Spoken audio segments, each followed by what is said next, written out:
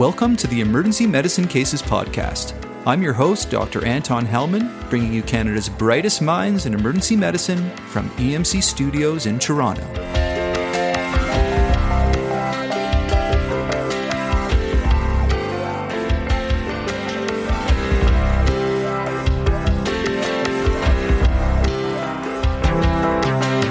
Before we get started with the wonderful Ed Etchells and Melanie Bamel on hyperkalemia, just a couple of quick announcements. First, courses.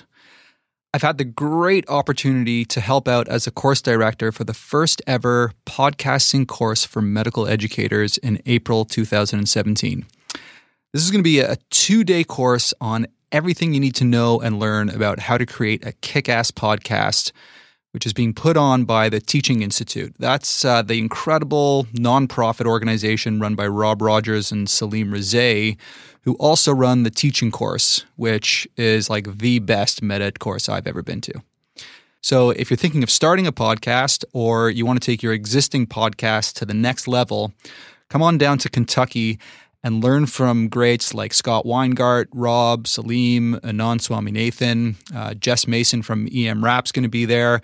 There's going to be small group workshops. For more details, just go to the website, which is thepodcastingcourse, all one word, .com. thepodcastingcourse.com. And talking about courses, the second annual EM Cases course will be held this year on February 4th, 2017, the day before Super Bowl Sunday. Last year's course sold out pretty quickly, and there were only 45 spots available for this year. Registration opens up September 27th, so get in there early and get your spot. It's first come, first serve. If you want more information about the course, go to emcases.com and click on the EM Cases course poster on the sidebar to get all the details you need. Now, another important announcement is that we're starting with this episode a brand new thing that we're trying out, and I'd love to hear your feedback on whether you think we should keep it going. It's called EBM Bottom Line.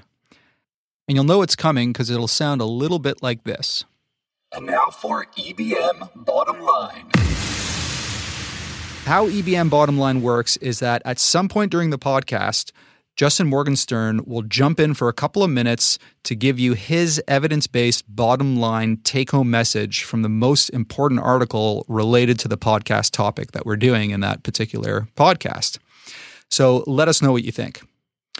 And talking about feedback in general, please let us know what you think about any podcast or post or anything EM Cases related by placing your comments at the bottom of any of the website posts or just emailing me directly at anton@emergencymedicinecases.com.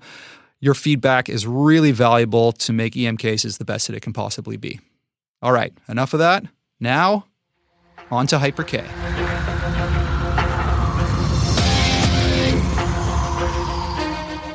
Of all the electrolyte emergencies, hyperkalemia is the one that has the greatest potential to lead to cardiac arrest.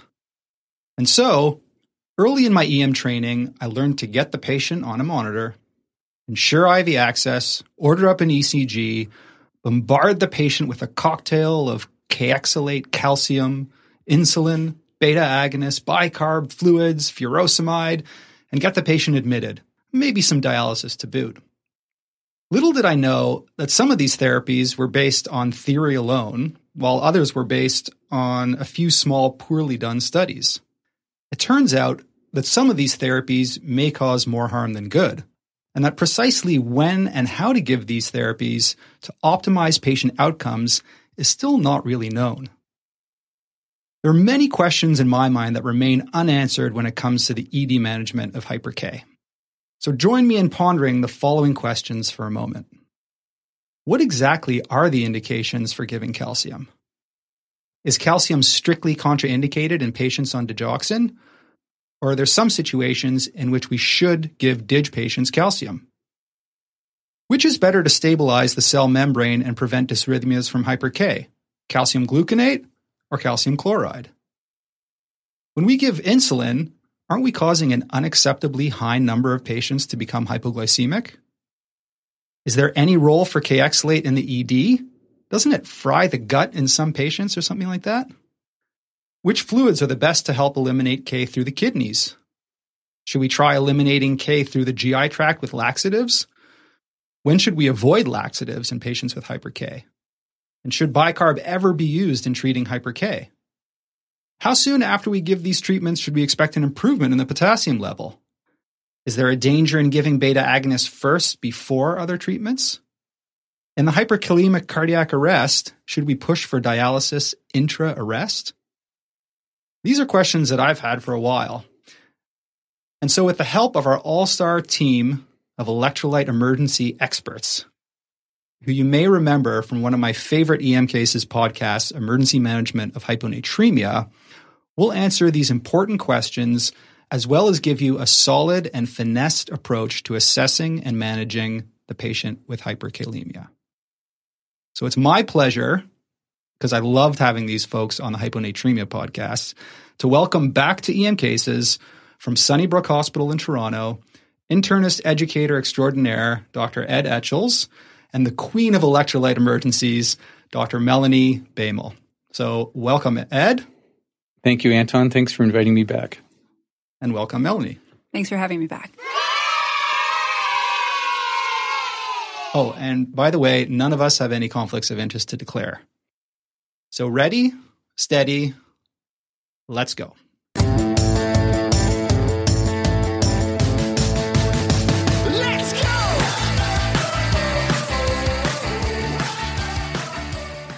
Case number 1. A 40-year-old man with a history of diabetes presents to the ED with gradual onset nausea, vomiting, diarrhea, and epigastric pain over the last few days. He has no fever, no travel history, no sick contacts, no melena, no history of gallstones or pancreatitis or peptic ulcer disease, no chest pain, no shortness of breath, no dizziness, and he's not a drinker. His vitals and sugar are normal, and his belly is benign. His ECG shows peak T waves with no ST changes. His first trope is negative, and his K comes back elevated at 6.3. He's got a creatinine of 150, slightly elevated.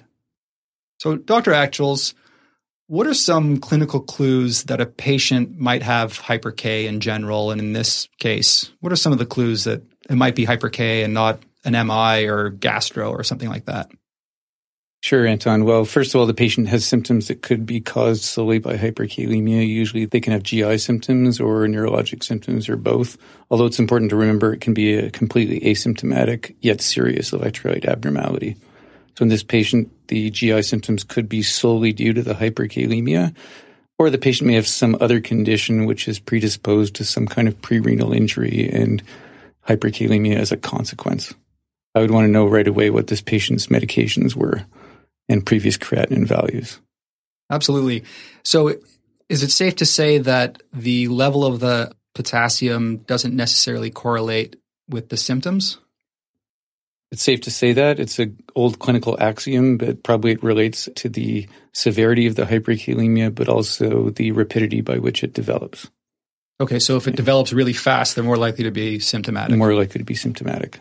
That's okay. right. So patients with GI stuff that doesn't make sense, that doesn't really sound like a gastro, or patient with neurological things like paresthesias, or there's that sudden paralysis that's unexplainable by any other neurological disorder, that's when we might be thinking hyper-K. But that being said, often it's asymptomatic and we only find out when we actually get the K back. Yeah, I think there's a lot of overlap between the symptoms of hyper-K and the symptoms that predispose patients to getting it. So sometimes it can be hard to sort that out. All right. So his potassium 6.3, creatinine 150. What's the first thing you're going to do when you see this K? So you're going to take it seriously. I would put this patient in a monitored setting, establish IV access.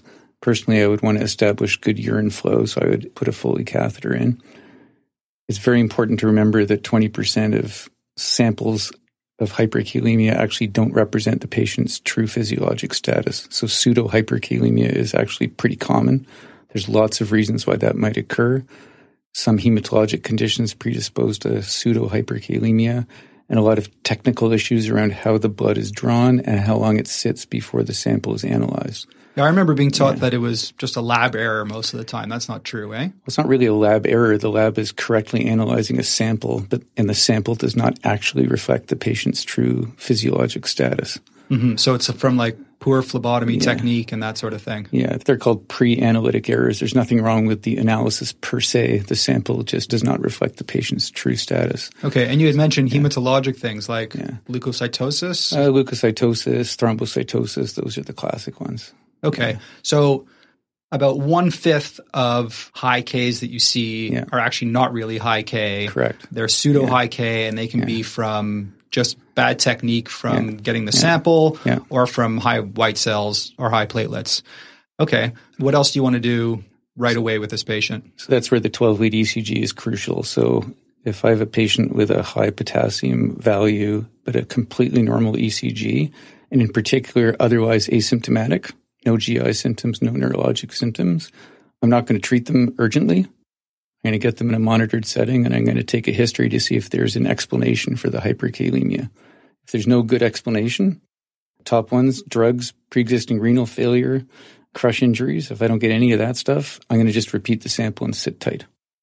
Yeah, Corey Slovis is famous for saying hyper K, ECG. You know, to remember that as soon as you see that K, the first thing you want to do is get an ECG. And Dr. Bamel, we get the ECG. This ECG shows peak Ts, and there's no ST changes. When you see peak Ts on an ECG, what are you thinking? So the first thing that I'm going to think of with peak T waves is hyper K. It's the most commonly recollected sign of hyperkalemia. Just ask any medical student. They're typically narrow-based, tall, and pointy, whereas the hyperacute T waves of an early MI tend to be broad-based and rounded. With hyperacute T waves, if you're having some difficulty distinguishing between that and the peak Ts of hyper K, one thing you might want to do is serial ECGs and troponins, and that can help you sort it out as well. Absolutely, yeah. So you'll see either the progression of the MI with ST elevation or ST depression, or in the case of hyper K, you might see the progression of the hyper K. So talking about the progression of hyper K, could you just go through for us and remind our listeners how the ECG progresses as the hyper K gets worse? Sure. So the classic progression, the disclaimer is that it comes from experimental models. So the EKG doesn't necessarily in real life change in a stepwise manner with rising K values. But the first thing that generally happens is you get those hyperacute T waves that we were just talking about. And that represents a faster repolarization of the myocytes. Next, as the potassium levels increase, as the potassium level increases, the resting membrane potential becomes more positive, and that slows the rate of depolarization and conduction in the myocytes. It first affects the atria, and that appears as flattening of the P waves and eventual disappearance of the P waves, as well as prolongation of the PR interval. And then it starts to affect the ventricles, and that appears as a widened QRS that looks a bit funny and asymmetrical, such that the S wave tends to sag as it's approaching the T wave. And then finally, if the hyper K goes unchecked, you can start to get the QRS merging with the T wave, forming a sine wave pattern that looks sort of like an oscillation on the EKG. And that's a pre-terminal rhythm that can easily deteriorate into VFib arrest. Wow, that was a great explanation through all the changes. So I just want to reiterate there. So it's that old teaching that the higher the K, the more likely the wide QRS and progression into sine wave and then ventricular fibrillation. It's not necessarily so that the higher the K, the worse the ECG changes. I would say that in general, it's true, but yes, you can have theoretically a completely normal EKG and a high serum potassium level. But Ed was mentioning earlier, it would also make me think of pseudo hyper K in that scenario. You know, hyper K has been called the great imitator in ECGs by Alma-Mater and others. Dr. Etchells, what do they mean by the great imitator? I mean, we know that hyper K can go through this progression and can lead to ventricular fibrillation. What do they mean by saying that hyper-K can be the great imitator in ECGs? I believe what they mean is that all of the changes that Melanie just outlined are not specific for a disorder like hyperkalemia, other than perhaps the pre-terminal type of rhythms. So there's lots of reasons for the T waves to appear higher amplitude. It can be a very subtle distinction between a peaked T wave and a arced T wave or a hyperacute T wave. There's lots of reasons for QRS widening. There's lots of reasons for the P wave amplitude to go down. There's lots of reasons for the PR interval to prolong. So you have to look at the entire pattern. You have to look at the potassium level. You have to look at non-cardiac symptomatology, and you have to make a decision whether this actually is a true abnormality for the patient or not. Because what we worry about is sudden cardiac death.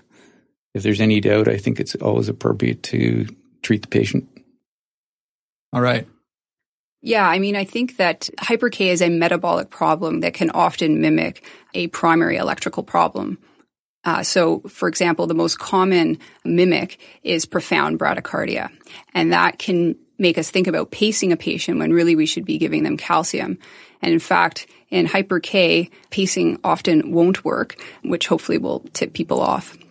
That you're dealing with something other than a heart block or something of that nature that's intrinsic to the electrical system rather than a metabolic issue. So one of the most common imitators for sure is bradycardia. I've seen that many times. And you're going to be looking out for those other signs of hyper-K to try and distinguish whether it's a true block or whether it's all hyper-K. Are there any other sort of common mimics that can really fool you that people should be on the lookout for? Yeah, a funny looking slow VTAC. So a rhythm that's going less than 100 with no P waves. Think about hyper-K and giving calcium rather than shocking or even worse, giving amiodarone.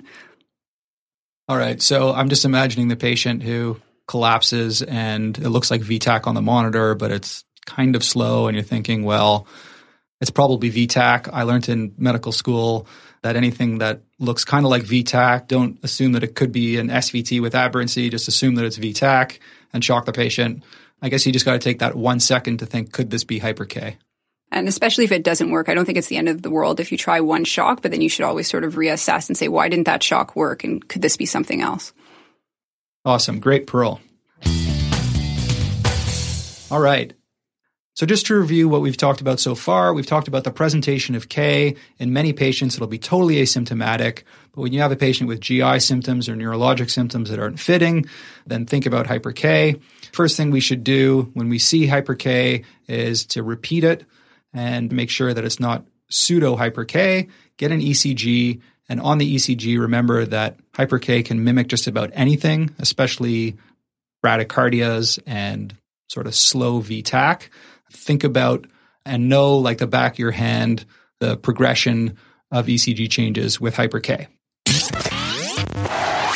Let's talk a little bit about the causes of hyper-K. Dr. Etchells, what are the 5 big causes of hyper-K that every emerge doc needs to know about?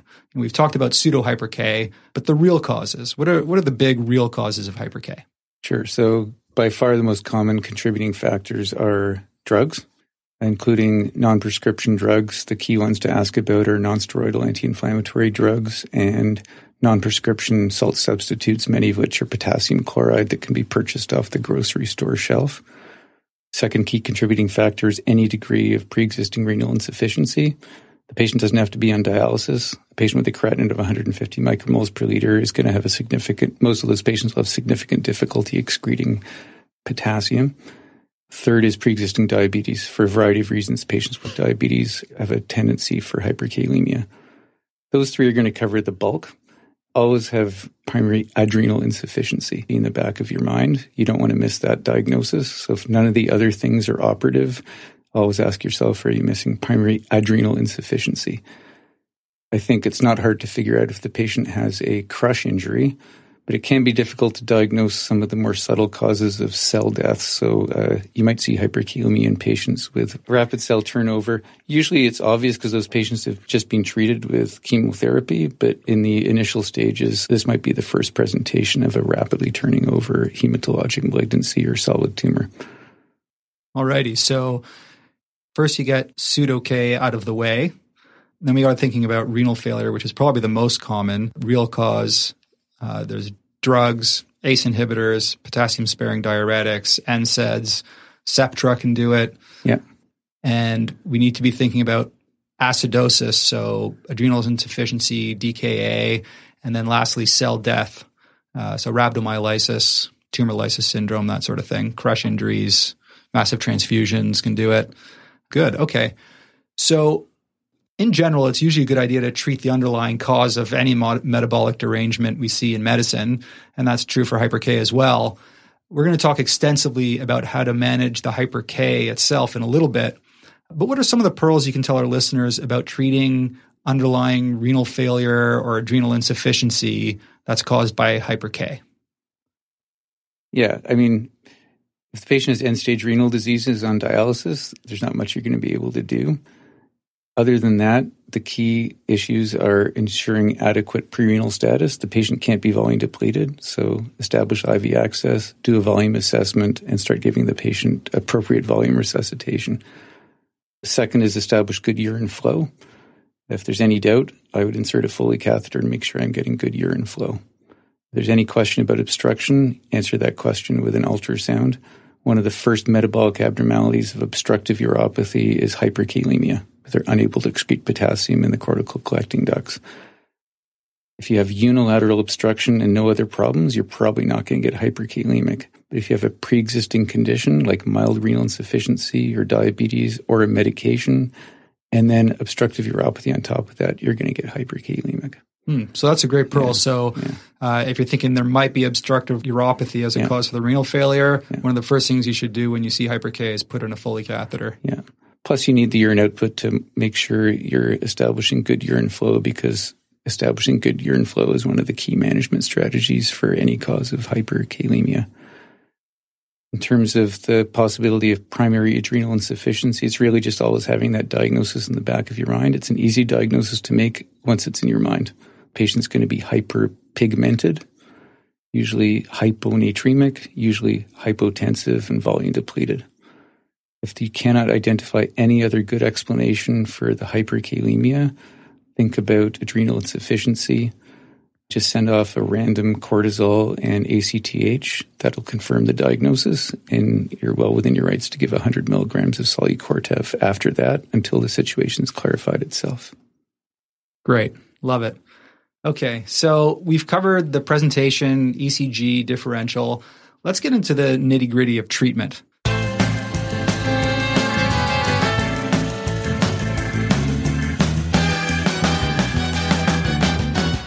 So, Dr. Baimel, first, can you just review for us sort of the three big main steps in treating hyper-K? So the treatment of hyper-K hasn't really changed much in the last 50 years.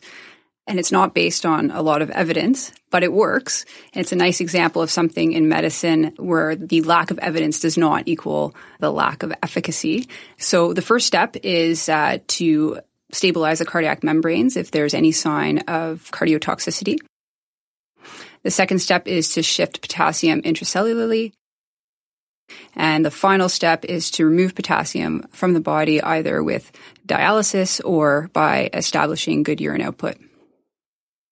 All right, so shifting K into the cells, stabilizing the cardiac membrane, and removing potassium via the kidneys. Now, my next question sounds like a simple one, but it's actually not so simple. Which patients with hyper-K should receive treatment? You know, when I was training, we were taught that if the K was between 5.5 and 6.5, we should give insulin glucose. And if it was greater than 6.5, we should then add calcium, and to keep giving calcium until the QRS was narrowed below 100. That was kind of my algorithm that I had in my head. We now know that the ECG changes don't correlate that well with the level of K, and some patients with only a mildly elevated K and a normal ECG can theoretically develop dysrhythmias. So is there an absolute K threshold whereby the risk of dysrhythmia necessitates treatment? How do we decide which patients should actually be treated? Yeah, Anton, I'm not aware of solid evidence-based recommendations that are going to guide that question. I think it's reasonable to treat any patient with a serum potassium of 6.5 or greater with either cardiac membrane stabilizing medications and or shifting medications. If the potassium is between 5 and 6.5, you might get away with just looking at the underlying cause and enhancing excretion, as long as there's no ECG changes. So my approach is, if it's over 6.5 and the ECG is abnormal, I'm going to give them calcium and I'm going to shift them. And then I'm going to focus on underlying cause and excretion. If the potassium is between 5 and 6.5 and there's ECG changes, I'm going to do exactly the same thing. If the potassium is between 5 and 6.5 with no ECG changes, I'm going to focus on underlying cause and enhancing excretion. But others might disagree. That's just one possible approach. Sounds perfectly reasonable to me. Yeah, I totally agree. I would do the same thing. Oftentimes there is an easily identifiable cause that can be rapidly reversed just with fluids, and you don't have to complicate things by giving insulin and worrying about hypoglycemia. And obviously if there's any EKG changes, then that trumps everything and you've got to treat the patient aggressively. So let's review Dr. Etchel's approach to indications for immediate ED treatment for hyper-K. First, if the K is greater than 6.5, regardless of the ECG, or if it's between 5 and 6.5 with ECG changes, that's when you need to drive K into the cells and stabilize the cardiac membrane. Next, if the K is greater than 5 or less than 6.5 with no ECG changes, then simply enhance excretion by ensuring good urine output in hypovolemic patients and look for an underlying cause. All right, so we're thinking about treating this patient. Their potassium 6.3, they've got some peak T waves. My first question, Dr. Bamel, is would you give this patient a potassium binding agent like kayexalate with sorbitol? Absolutely not, Anton. I think the emergency community is in agreement on this one, that kayexalate is not a useful drug, that it's slow to work, that it has questionable efficacy and potentially some harm associated with it. There's been a few case studies of that it's associated with intestinal necrosis. So I don't think it's part of the emergency management of hyper-K, but I still do see the occasional internal medicine resident ordering it and family docs in the community. So I'd love to hear Ed's take on it. Kayexalate has no role in the emergency management of hyperkalemia. It has a very limited role in the outpatient management of chronic hyperkalemia in selected patients. Okay, so bottom line is no kayexalate. Let's talk about shifting K into cells. So this patient's got a potassium of 6.3. He's got some ECG changes. We're going to shift him. So there's insulin glucose. There's beta-agonists like albuterol or salbutamol, Ventolin in Canada, and then there's bicarb. So let's start with insulin glucose. Dr. Etchels, how should we be giving insulin glucose? I've seen people give it all different kinds of ways. I've heard that there's a lot of people who end up with unrecognized hypoglycemia when we give insulin glucose. Mm-hmm. What's your recommendation in terms of giving insulin glucose to shift that potassium into cells? Yes, Anton. So the quality of the evidence, again, is not great. There's a review just published spring of 2016 that really looks at all of this evidence. So the review that Dr. Etchels is referring to says that in studies where 10 units of insulin were infused, the fewest cases of hypoglycemia were seen in patients who were given 50 grams of glucose. So that's 2 amps of D50W followed by 10 units of IV Humulin R. And make sure that the Humulin R is given in a rapid injection through a fast-moving IV line. The key is monitoring of the glucose. I know you might feel that the frequency of monitoring is excessive, but you should probably do it every half an hour. And if you do it every half an hour with that dose of glucose, I think the risk of hypoglycemia is quite acceptable and it can be managed quite effectively. My view is that you're going to start an IV and run D5 or D10 for every patient that you're going to shift anyway. And then you can always piggyback in volume if you need to give them volume. I think that'll mitigate the risks of hypoglycemia. Some people believe you have to give much higher doses of insulin, like 20 units, along with a minimum of 50 to 60 grams of glucose. And there's some theoretical reasons why that's true, but there's not a lot of hard science to support that theory. I like the thing that you added there at the end was then you'd start D5W or D10W, and that will, at least theoretically, prevent most patients from becoming hypoglycemic. And those patients who do become hypoglycemic, as long as you're monitoring them and doing a glucose every half hour for the first little bit, then you can catch all of those patients. Yeah. So to continue our conversation on shifting K into cells, we've talked about glucose and insulin. What about beta agonists, albuterol or salbutamol, Ventolin, nebs? Is it worth doing, you think? Yeah, why not? I mean, the only downside is that it's going to make the patient a bit tachycardic and tremulous, but it's been shown to work really well with insulin. They work synergistically to lower the serum potassium by about 1.2 millimoles over the course of an hour. You have to use large doses, though, much larger than you would use in asthma. So 20 milligrams nebulized or 6 to 8 puffs through an aero chamber will accomplish that goal. Okay. So you're going to have a tremulous, maybe tacky patient, but that's interesting that it works actually synergistically with the insulin and glucose. So definitely if you got someone with a really high K, especially bad ECG changes, you should be throwing a neb on them. Yeah, the only caution is that they recommend not using it as a monotherapy. So for some reason, in about a third of patients who receive beta agonists, they won't drop their K in response to the beta agonist.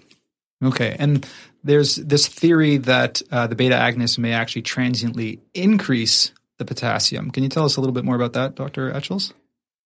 Yeah, I must be honest, I'm not sure what the mechanism of that is, but it has been proven in the one study that used salbutamol by metered dose inhaler in aero chamber, where they actually measured the serum potassium 60 seconds after administering the salbutamol, and there was an average rise of 0.4 millimoles per liter of the serum potassium in those patients. It quickly came down after that. So the recommendation is always give the glucose and insulin first before you give the beta agonists, to theoretically mitigate that risk of very brief transient worsening of the hyperkalemia. I think the other caveat is if you think the patient might be having a myocardial infarction, or if they have known unstable angina, you probably shouldn't be giving such high doses of beta agonists. Absolutely. Yeah. I love that, Pearl. So when we're trying to drive that K into the cells, make sure you give the glucose and insulin first before the beta agonist, especially in those patients who already have ECG changes, because that little transient rise in K that could be caused by the Ventolin may actually make their condition worse. They're synergistic, and by an hour, you should see your K come down by quite a significant amount. All right, so we've talked about insulin, glucose, talked about beta agonists. Now we'll get on to the real controversy, and that's bicarb.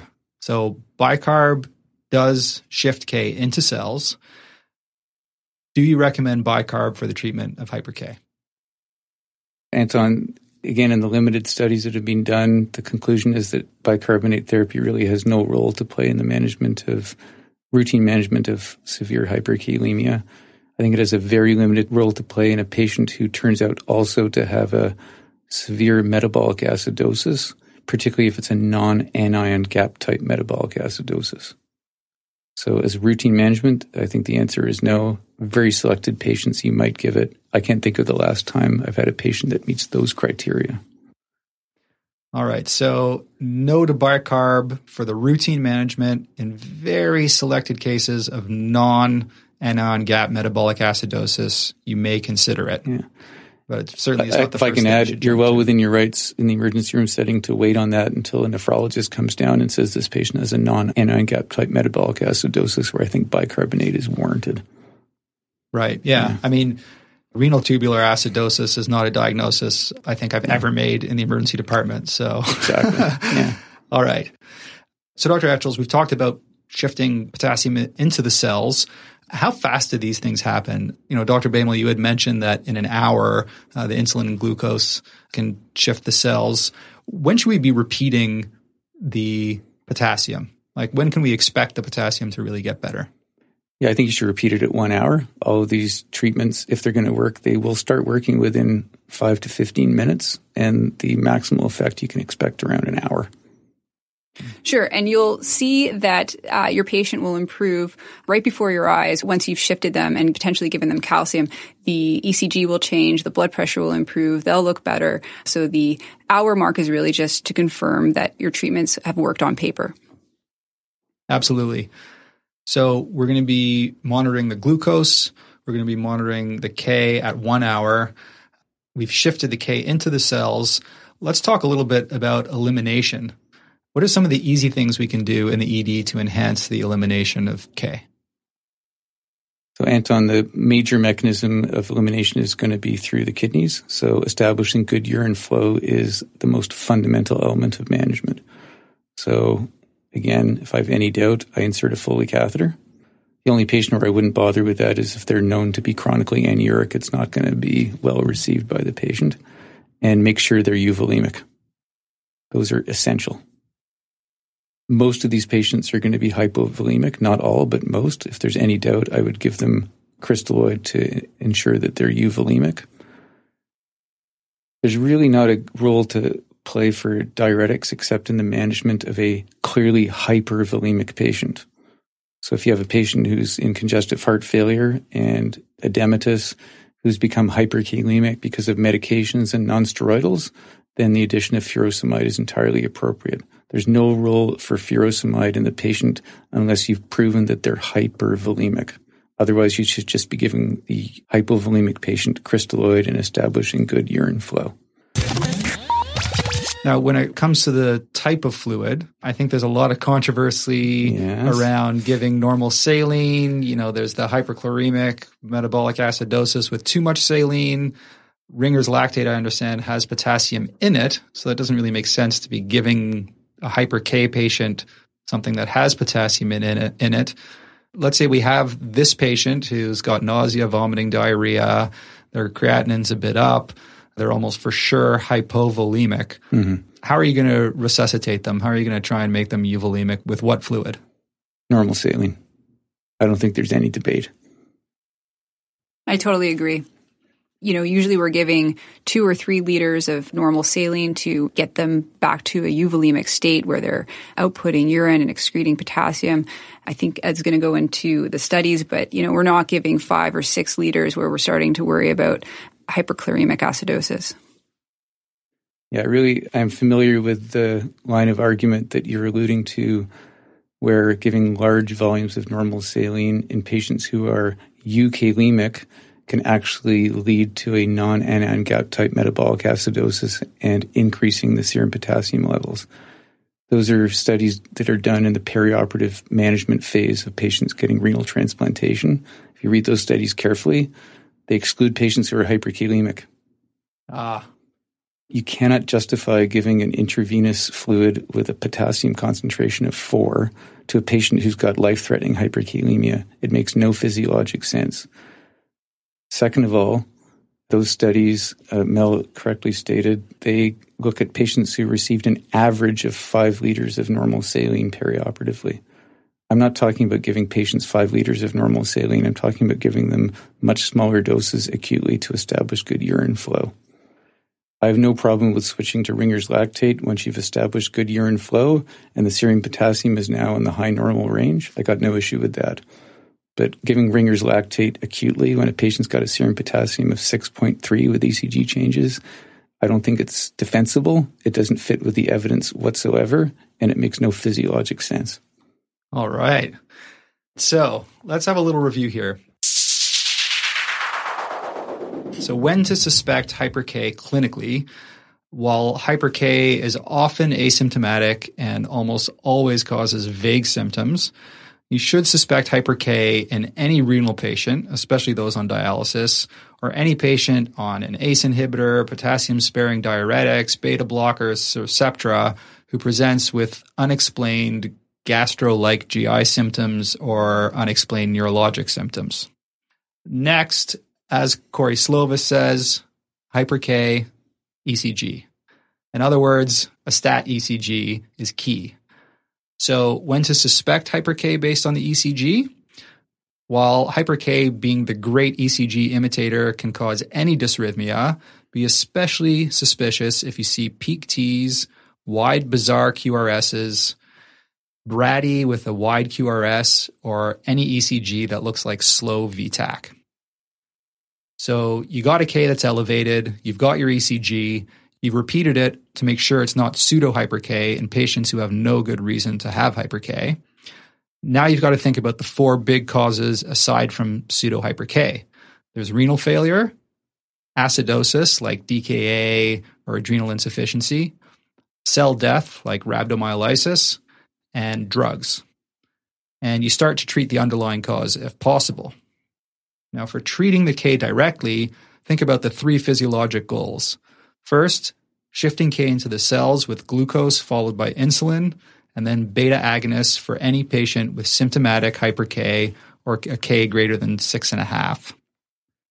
Stabilize the cardiac membrane with calcium, which we're going to talk about in detail in the next case, and remove potassium via the kidneys. And we'll talk about dialysis, which is the best way to eliminate K in the next case. But reviewing so far, we want to eliminate K in the hypervolemic patient with furosemide, and we want to give fluids to the hypovolemic patient, and normal saline is a first reasonable choice. Now, the one thing we didn't mention in terms of elimination is GI elimination. Now, theoretically, you get the bowels moving and you can eliminate some K through the bowels. Dr. Etchells, what do you do in your practice in terms of eliminating K through the bowels, and what would you recommend in the ED?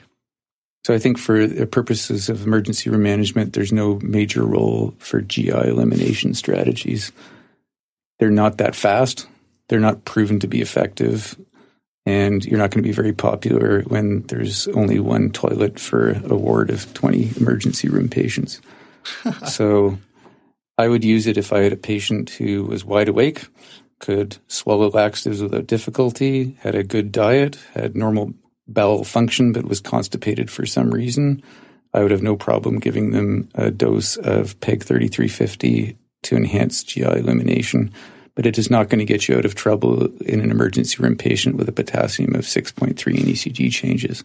So I really wouldn't be too concerned about it from the perspective of an emergency room physician. Okay, great. And in terms of the things that we don't need to really consider in case you are using these presently, kayexalate is pretty much out the window for the ED, and certainly for the routine patient, there's really no indication for bicarb, except in that rare patient who has a non-anion gap metabolic acidosis, and perhaps in the cardiac arrest patient, which we're going to talk about in the last case. If I can add one other thing about laxatives, if you're going to use a laxative, because most patients with hyperkalemia are going to have some degree of renal insufficiency, you absolutely cannot use milk of magnesia because they'll get magnesium toxicity, and you should not use fleet enemas because they'll get phosphate toxicity. So really the best laxative is PEG 3350. Wow, that's a great pearl. So not specifically having to do with hyper-K, but we give lots of fleet enemas in the emergency department. So no fleet enemas for patients with renal failure. Correct. So that's all about our basic approach to hyper-K. In the rest of the podcast, we're going to talk more specifically about stabilizing that membrane, i.e. talking about calcium. And we're going to talk about a case of cardiac arrest with hyper-K.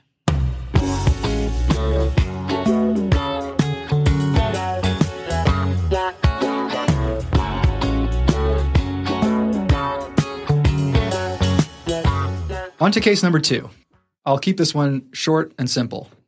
A 67-year-old woman with a history of renal failure on dialysis comes into your ED feeling weak and dizzy. She's confused. You do a thorough history and physical, and you really can't find much. But the ECG shows a bizarre-looking wide QRS. You reluctantly order a confusogram, and her K comes back at 7.2. So, Dr. Etchells, what's your general approach to patients on dialysis with hyper-K? My general approach is make sure that you've contacted nephrology immediately, because the only way you're going to get the situation under continuous control is with dialysis. You have no opportunity to enhance elimination through the kidneys. As we've discussed previously, the GI elimination strategies have no role to play in the emergency management. So you're going to give this patient calcium, you're going to try and shift this patient, but unless you get nephrology down there and get this patient on dialysis, you're not going to be able to solve the problem. All right. So dialysis for patients on dialysis. All right, so we've talked about getting K into the cells and elimination. We haven't really talked in detail about stabilizing the cell membrane. So the cornerstone of stabilizing the cell membrane is with calcium, either calcium chloride or calcium gluconate. So Dr. Bangel, first, what are the indications for calcium? So the indication for calcium is whether or not you see changes on the EKG or if the potassium level is over 6.5. Chamberlain said in 1964 that the EKG is a better indicator of imminent harm to life over the serum value. So I'd say, first and foremost, any changes in the EKG that show QRS widening or loss of P waves or PR prolongation, you should definitely consider giving calcium. Okay, so a potassium of 6.5, although not based on any hard evidence, that seems to be sort of a consensus. If it's over 6.5 and it's true hyper-K, then it would be reasonable to give calcium. Yeah, that would be sort of a prophylactic indication as opposed to a treatment indication, which in my mind would be if you actually have EKG changes. So you might be questioning this 6.5 cutoff for giving calcium. Dr. Babel's now going to explain all about that cutoff. 6.5 is just sort of a number that we've come up with as a group here today, and it seems like a reasonable value. There's not a lot of harm in giving calcium to stabilize the cardiac membranes for the theoretical possibility that this patient could rapidly evolve into a malignant dysrhythmia. But the mechanism by which calcium actually works is by speeding up the depolarization rate of the cardiac myocyte. So if the ECG is perfectly normal, the calcium will have absolutely no effect. It is purely for prophylaxis. All right. And what about the peak T wave? Some people will say that calcium should really only be giving if the QRS is over 100 milliseconds. Yeah, and I would agree with that. It doesn't make sense from a cellular physiological standpoint. So the reason you get peak Ts is because in the setting of hyper-K, you get a faster phase 3 and phase 4 of the action potential, which has to do with the hyperkalemic environment in which the cells are sitting in and voltage-gated potassium channels. It has nothing to do with the rate of the action potential, which is what calcium affects. Okay, so we don't have any hard guidelines or hard good studies to tell us the exact indications for calcium, but based on the physiology, it would make sense certainly to give calcium for any wide QRS on an ECG. It would be reasonable to give it for any ECG change, including peak Ts, as sort of a prophylactic so that in case things are progressing, then you'll prevent it from going into a malignant dysrhythmia. And if you're going to choose a number to give calcium for hyper-K, 6.5 is a reasonable number beyond which you can give calcium, even though physiologically, if the ECG is normal, it's probably not going to do much. That's right. It's only going to help with cellular depolarization. So from an atrial standpoint, it's for when P waves are disappearing or you get PR prolongation. And from a ventricular standpoint, it's when you see a widened QRS. For both of those situations, calcium is going to help. I can't see how it's going to help from a cellular physiological standpoint for peak Ts. Okay. And also, I think to be clear that calcium doesn't actually change the potassium level. All it's really doing is preventing you from going into a bad dysrhythmia. All right. Now, what about calcium chloride versus calcium gluconate? Again, I don't think there's any hard studies here to say which one we should use. What do you recommend, Dr. Etchels? Calcium chloride or calcium gluconate? So I believe this controversy arises because we used to use calcium chloride, and then calcium gluconate came along, and people didn't appreciate that there was a different amount of elemental calcium in 1 amp of calcium chloride versus 1 amp of calcium gluconate. Calcium gluconate is more available, and it's probably less phlebitogenic. So for the bulk of patients, I would say calcium gluconate is appropriate. You just have to give enough. You have to remember that there's a third as much calcium in an amp of calcium gluconate as there is in an amp of calcium chloride. So 1 amp of calcium gluconate may not be sufficient for every patient. After the first amp is given, redo the 12-lead ECG and see if there's the desired effect. If you still are seeing concerning atrial or ventricular findings on the ECG, please give another amp. You can probably give up to 3 amps before you have to sit back and ask yourself if there's a problem. Okay, so the main disadvantage then of calcium chloride is that it has a higher potential, if it is extravasated into the tissues, to cause necrosis than calcium gluconate. Is it fair to say then that we should reserve calcium chloride only for the patient who is in arrest or peri-arrest and use calcium gluconate for everyone else? Yeah, I think that's fair to say. The advantage of calcium chloride in an arrest is that it's readily available on the crash cart and you can quickly push it, and it has 3 times the amount of calcium and should do the job. So you don't have to worry about redosing and getting it out of the McKesson and all the downsides to calcium gluconate. All right. So calcium chloride in the peri-arrest or arrest patient, calcium gluconate for everyone else. That's our recommendation. How do you actually give it? So I would order it as 1 gram of calcium gluconate over 5 to 10 minutes, and then repeat the ECG to make sure that it has achieved the desired effect and the QRS is narrow or the P waves have reappeared. And then in about 30 to 60 minutes, it's important to come back and recheck the electrocardiogram, because the calcium gluconate does not last forever. And if the potassium level is still high, you'll see depolarization abnormalities reappear.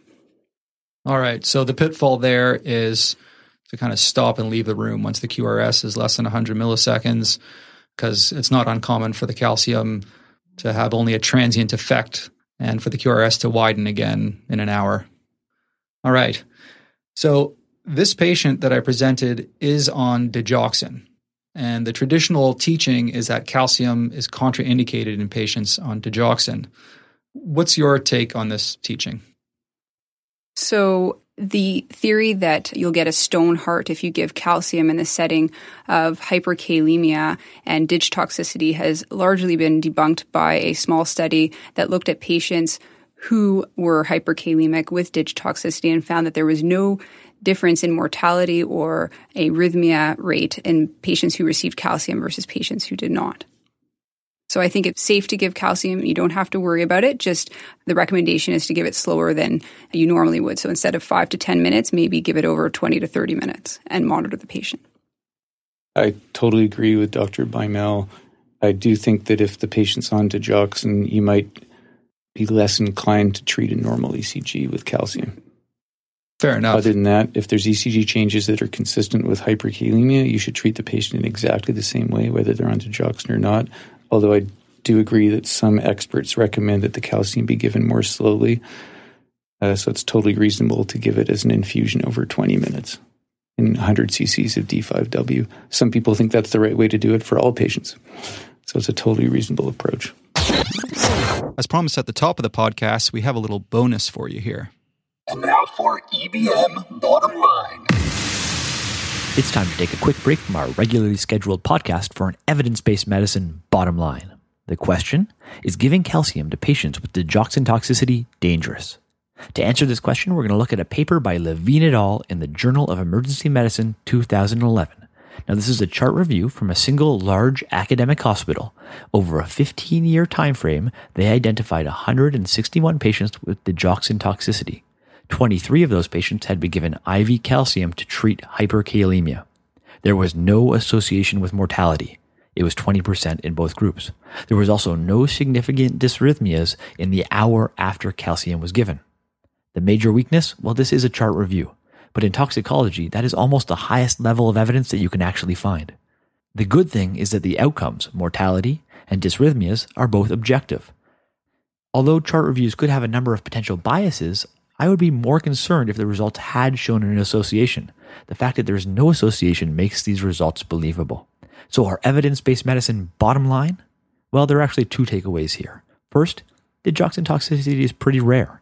There were only 160 cases over 15 years at a major academic center. So we shouldn't let it get in the way of our treating the much more common and equally deadly hyperkalemia. Second, although it's not great evidence, the best evidence that we have says that it's safe to treat hyperkalemia with calcium even if the patient is DIG toxic. The stone heart is a myth. This is Justin Morgenstern with your Evidence-Based Medicine Bottom Line, signing out. All right, let's do a little review here. So for the non-arresting patient on dialysis with hyper-K, the first thing to do after getting an ECG and ordering up your calcium, insulin, glucose, and salbutamol is to call your dialysis unit. It's a simple call. I've got a 67-year-old woman with renal failure on dialysis with a true potassium of 7.3 who's getting calcium, insulin, glucose, and salbutamol. She needs dialysis ASAP. Great. Now, any patient with a wide QRS presumed to be caused by hyper-K needs calcium for sure, and a reasonable number, if you like to use numbers, above which to trigger giving calcium is a potassium of 6.5. In terms of which form of calcium to give, unless the patient is in the midst of cardiac arrest or about to arrest, we suggest calcium gluconate so that you don't fry the patient's hand off inadvertently with your extravasated calcium chloride. So calcium gluconate is 1 gram of 10% calcium gluconate, that's 1 amp, mixed with 100 cc's of D5W or normal saline in a mini bag and given over 5 to 10 minutes and repeat PRN. Don't forget to go back and repeat the ECG and make sure that QRS is narrowing. And if you suspect DIG toxicity, it's okay to give calcium gluconate. Just be a bit more careful and give it slowly via infusion. 1 amp, again, in 100 cc's of D5W or normal saline over 20 to 30 minutes instead of 5 to 10 minutes. And watch the patient's monitor like a hawk. I'm on a lookout. I'm on a lookout.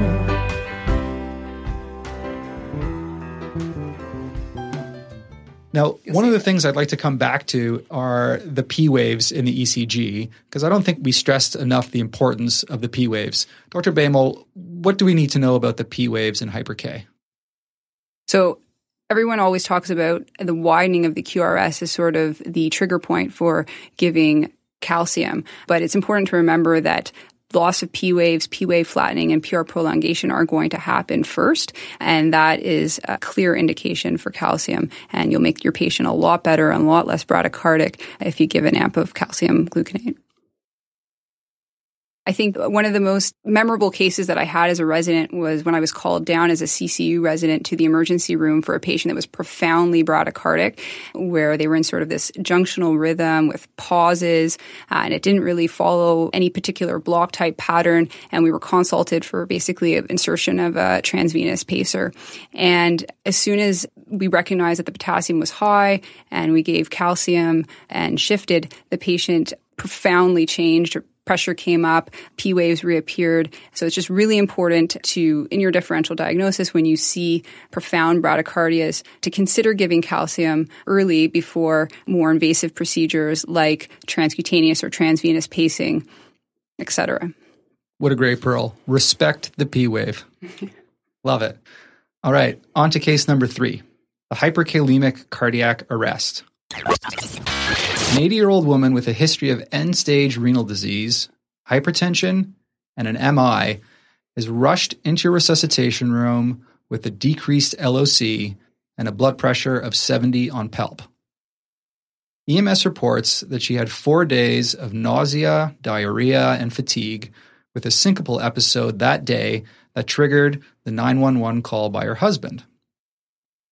The EMS ECG shows a wide, complex, bizarre-looking bradycardia with some ST elevation in the anterior leads. As she rolls into your resus bay, she loses her pulse. CPR started immediately, and you go through the usual resuscitation stuff, and a stat blood gas comes back with a potassium of 9.1 and severe metabolic acidosis. So Dr. Bamel, how would you manage this patient now that you know she's got a K of 9.1? Yeah, so ABCs and empty the kitchen sink, basically. So push an amp of calcium chloride. bolus normal saline. Given that she's acidotic and she's arrested, why not give bicarb? I don't see that there's much harm at this point, and it potentially could do some benefit. I would give epinephrine, probably not cardiac epi, like 1 milligram dose, but a smaller dose, maybe 100 mics of epi, because it's probably sort of a pseudo PEA arrest that we're running, and we can confirm that with an art line.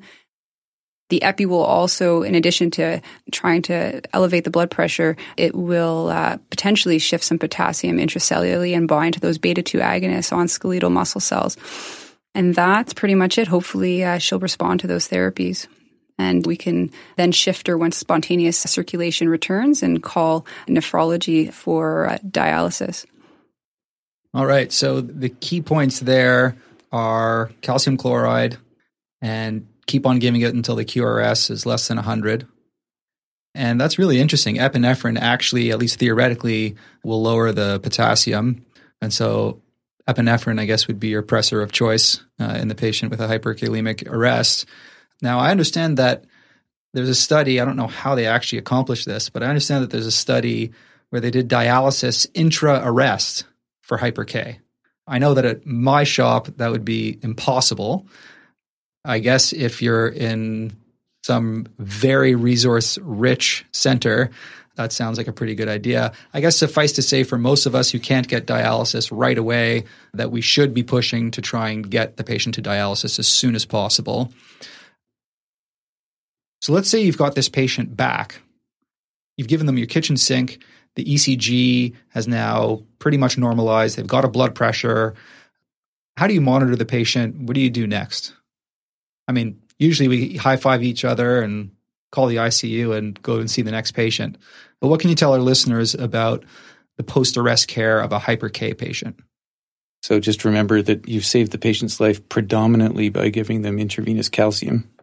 And that effect can last as little as 20 or 30 minutes, depending on the dose that you gave the patient. So you need to immediately step up and implement the rest of the management strategy of hyperkalemia. You need to shift that patient, and you need to call the nephrologist to come down urgently to initiate dialysis, or you're going to be back to square one within the next 20 or 30 minutes. Yeah, unless you're able to correct the underlying cause quickly, which would be unexpected in this particular patient, then you're looking at dialysis and potentially repeating the calcium bolus in 30 minutes. So I would just keep it right beside the bed and definitely put a note on my chart to come back and reassess this patient often.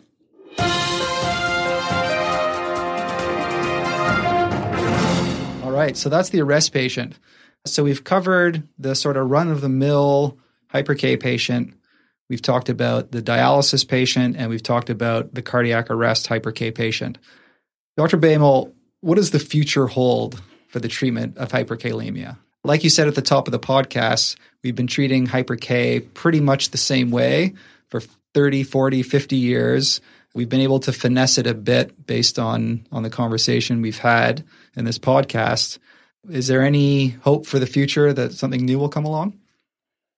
There are some binders out there that are looking useful and that they'll lower the potassium a bit and they're not that harmful. I don't think that it's really going to play a role in the emergency world. I can probably comment on this more, but it looks like it's mostly in chronic kidney disease patients, as outpatients when they're mildly hyperkalemic. It can normalize the potassium, but that's all I've sort of come across. Yeah, there's actually very large studies of these new and expensive binders. They definitely lower the serum potassium over hours to days in patients with chronic renal disease. Some of them, you'll see the initial effect within 4 hours. But I really think they're going to have a very limited role to play in the emergency room management. You might start writing the odd prescription for these drugs to send a patient home on if they have appropriate follow-up once you've dealt with the emergency issues. It's not going to turn a sick patient around in the emergency department. So many thanks to Dr. Etchells and to Dr. Bamel for their words of wisdom. I want to wrap up now with the treatment summary. First, you want to stabilize the cardiac membrane with calcium in patients with a K of greater than 6.5 or absence of P waves or an absence of P waves or as traditionally taught, a wide QRS Plus, don't forget, an absence of P waves would be a good indication for calcium. Now, in the rest or pre-arrest patient, give 1 amp of calcium chloride via a good flowing big peripheral IV or central line, and repeat it until the QRS is less than 100 milliseconds or until the P waves appear again. And repeat that again if the QRS widens again or the P waves disappear again once the calcium wears off, and you should expect it to wear off. Now, in the non-arrest or peri-arrest patient, give calcium gluconate 1 gram of 10% calcium gluconate. That's 10 milliliters mixed with 10 cc's of D5W or normal saline in a mini bag, and give it over 5 to 10 minutes, and again, repeat as needed. And don't forget that if you've got a patient who you suspect might have dig toxicity, give it slowly, like over 20 minutes. Next, you need to drive K into the cells. So give 2 amps of D50W followed by regular insulin 10 units for any patient with a K of about greater than 6 or any ECG changes of hyper-K, including peak T waves. Then, if you want, you can start D5W or D10W at about 50 cc's an hour. After you give the glucose and insulin, that's the time to give beta agonists as well.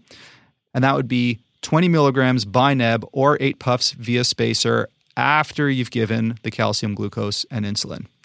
Because remember that the K might actually go up slightly a few minutes after giving the beta agonists, but ultimately it will decrease it. Then you can consider eliminating K through the kidneys and the GI tract. If you're in the arrest or peri-arrest situation, dialysis is really the way to go for patients who are in severe renal failure and hyper-K. And then in the patient who's not so sick with hyper-K, it's really getting that urine output. So giving fluids like normal saline to your hypovolemic patients. And just remember that after a couple of liters, if you need to still give more fluid, to switch to Ringer's lactate to avoid the hyperchloremic metabolic acidosis. Now, if the patient's going to be around in your ED for a long time, you can consider giving laxatives. And if you do, you give PEG 3350, 17 grams PO. Remember, no fleet enemas in patients with renal failure. And if the patient's hypervolemic, then it's reasonable to give furosemide as well. For monitoring, check the glucose every 30 minutes and recheck the ECG and the K at about 1 hour. You need to repeat as needed until the K is below 6 or dialysis has been started. Well, that wraps it up for this month's episode. Thank you so much for listening. We'd love to hear your feedback. Please email me at anton@emergencymedicinecases.com and hope to see you soon. Take it easy.